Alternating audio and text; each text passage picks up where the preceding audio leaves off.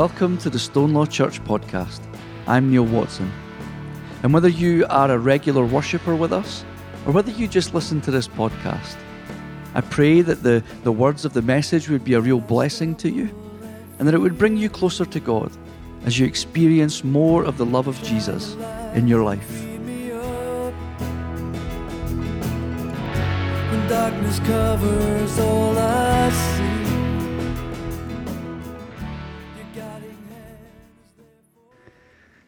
There are many scriptures and aspects to Christian living that fill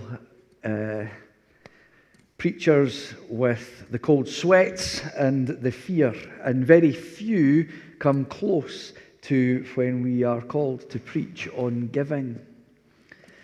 It is not something that we always look forward to, and I think it's because as human beings we struggle with it.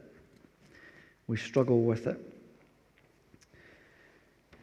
This idea of giving, whether it's financial or whether it's our time or the various resources and skills that we have at our disposal, it can be a difficult thing for us to reflect on. And as we come here this morning to give thanks to God for His provision to us, it seems strange that Paul is reminding us as Christians that we are encouraged to give out of that bounty that we have received.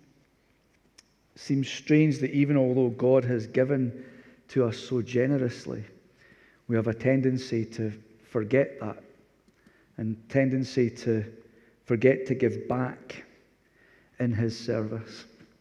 And it's clear that the Corinthian church were blessed in so many ways.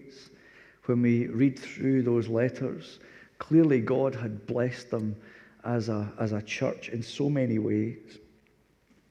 However, they do appear to be reluctant to give back to God so that others would be glorified. Now, in fairness to the Corinthian church, this idea of grace giving, it was a kind of alien concept to them. They didn't really know what it was, so it's something that they're having to learn. So Paul is needing to educate them on it, that this is something that is part of being a follower of Jesus. And I do love how Paul opens up chapter 9, just before Moira read for us this morning. He says that he was boasting about the Corinthian church to the Macedonians. He was boasting to them, using the Corinthian church as an example to these new Christians in Macedonia. And it is interesting, saying, I boasted about you. He'd used how they'd been blessed by God to grow the Macedonian church. But then he says, but if the Macedonian church were to come here, I don't want to be embarrassed. If you've forgotten to do the things that I've told you that you're supposed to do as a follower of Jesus. I've boasted about how amazing you are. And if this Macedonian church were to come and visit, and they were presented with what they're being presented with, I would be embarrassed because you've forgotten. You maybe don't live up to the level that I've been boasting about how amazing you are. Paul is at pains to educate them that our response to God's giving to us is that we give back in His service and to the service of the kingdom. That you do not save up all of your resources just for yourself. That we need to give to others. And it's not about being saved through your giving. That's only Jesus can save us. But that we need to voluntarily give of the resources that God has given to us. He opens up our passage in verse 6.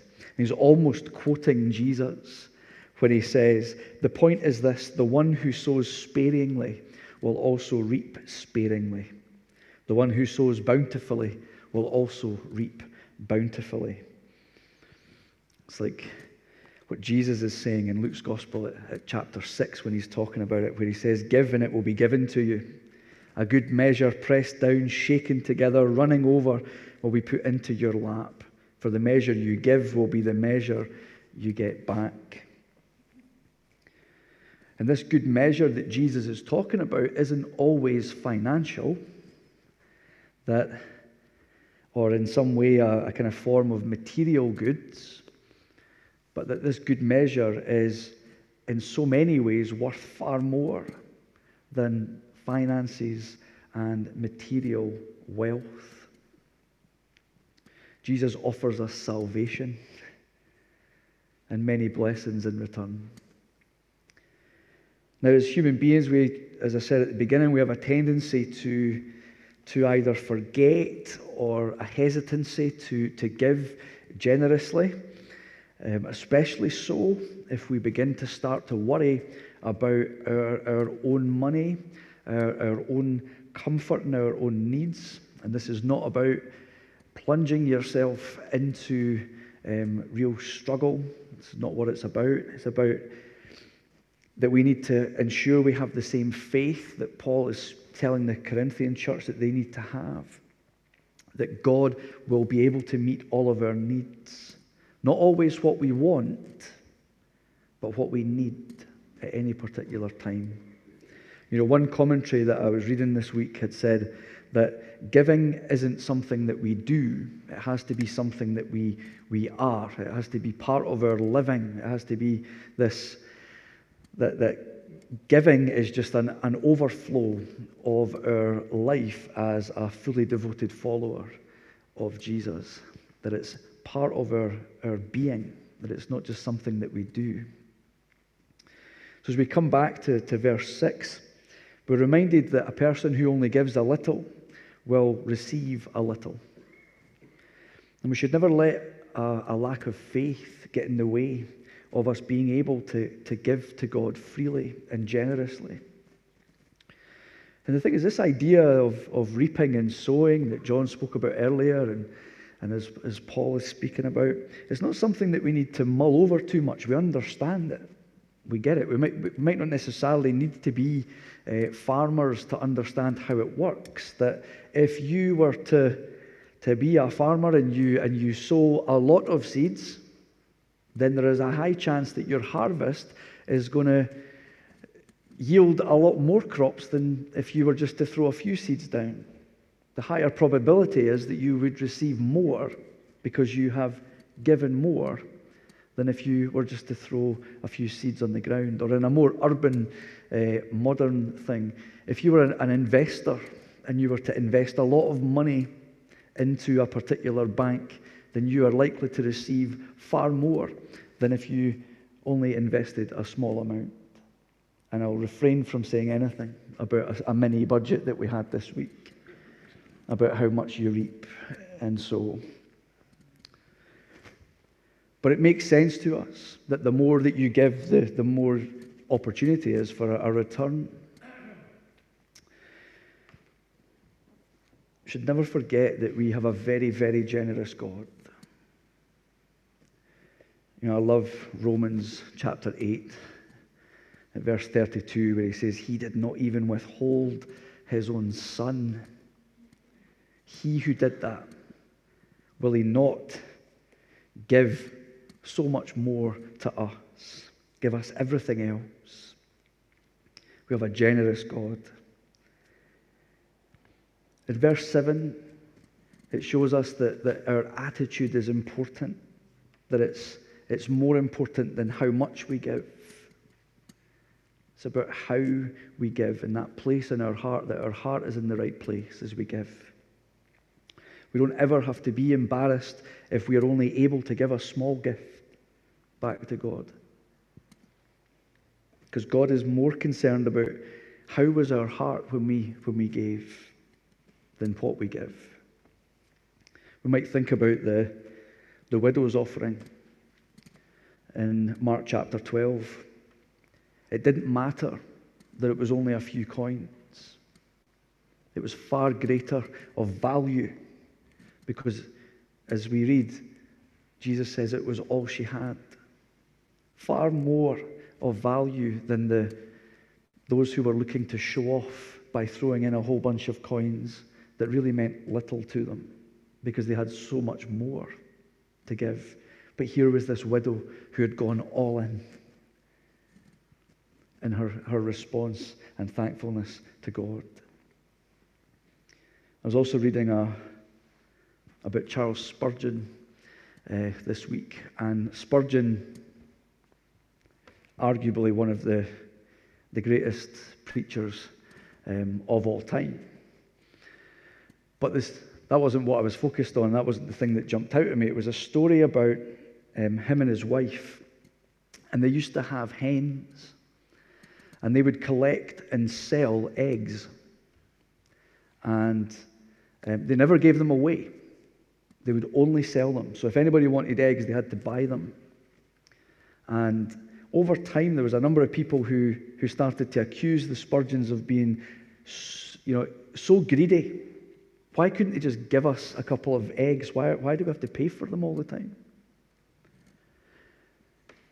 And it wasn't until Spurgeon's wife passed away that the full story came out. The money that they recouped from selling these eggs went to provide for two elderly widows that had no other income. That money went to ensure that they could live a comfortable life. And it was only until his wife died that story came out. Yet up until that point, they'd been accused of being greedy and selfish and all this other things. But in Matthew chapter 6, Jesus says, don't let your left hand know what your right hand is doing. Don't allow people you don't boast about your giving. Now, they wanted to keep it a secret that they were helping these two elderly widows.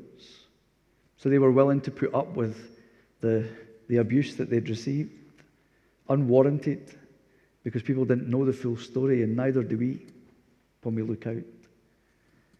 It's not about how much we give. It's about how we do it. And how is our heart? It needs to come from that right place, not out of a sense of duty or a sense of showing off. It needs to be from that genuine place of gladness to give. As it says in the scripture, cheerful giver, a cheerful giver. We open up ourselves to being blessed by God, and equally others can be blessed also. And verses 8 and 9 are a reminder to us that while a farmer has to wait for his seed to grow, the work of God starts immediately, that we get to see the blessings immediately. There will be long-term blessings, but there will be also blessings that happen immediately. And it's important to note here that this isn't a get-rich-quick scheme. I know that there are a number of churches and theologies that would dictate that. Give me all your money and you'll be blessed, and I'll drive around in my nice shiny car, pleading poverty. This isn't about material things, but you will be blessed by God. Paul reminds us in verse 9 that we not only share in God's grace, but also his righteousness. And what Paul is saying here is he's actually quoting from Psalm 112. And that psalm is about a righteous man who has no fear. His fear is gone because he has that understanding of ensuring that his heart is right with God, that he is a sincere and obedient man in God's eyes. So he has that immediate blessing from giving to God, and understanding as being righteous is having no fear because his heart is sincere and obedient to God. And Paul isn't saying that we earn our righteousness through giving. It is only through our faith in our Lord Jesus that can do that. However, if our hearts are in the right place, if they're in the right place, then God can use our giving to develop our character. You might remember Last week I was talking about that process, that refining process, that it can be used by God to develop us, that we might become righteous like that man in Psalm 112. In verse 10, God reminds us that he gives us resources and we are to use and invest them.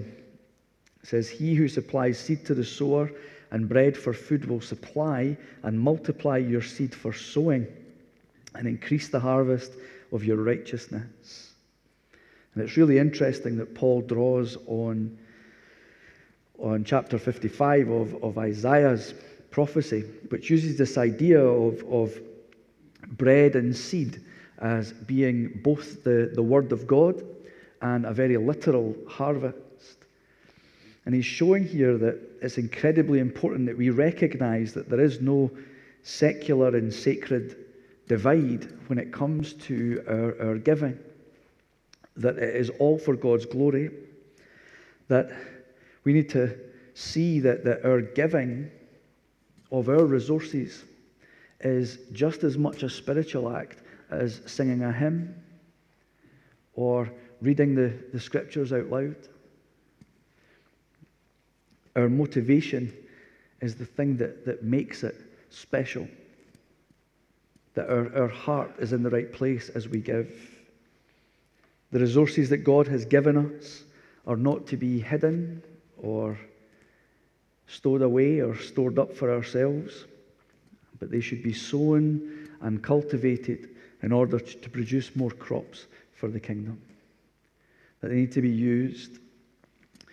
But equally more than that, it's when we invest what God has given into the work of the kingdom, then God will provide us with even more to give in his service. It might not necessarily, as I say, be material things, but we become refined characters in God's eyes with an ability to go and reap the harvest which is great.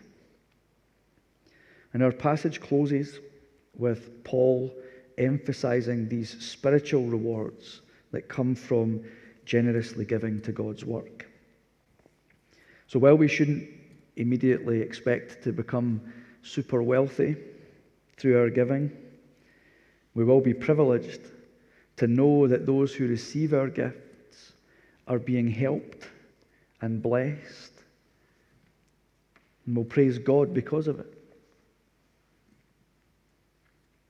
If we were to read to the end of the chapter, we read that we would receive prayers from others and we will be blessed.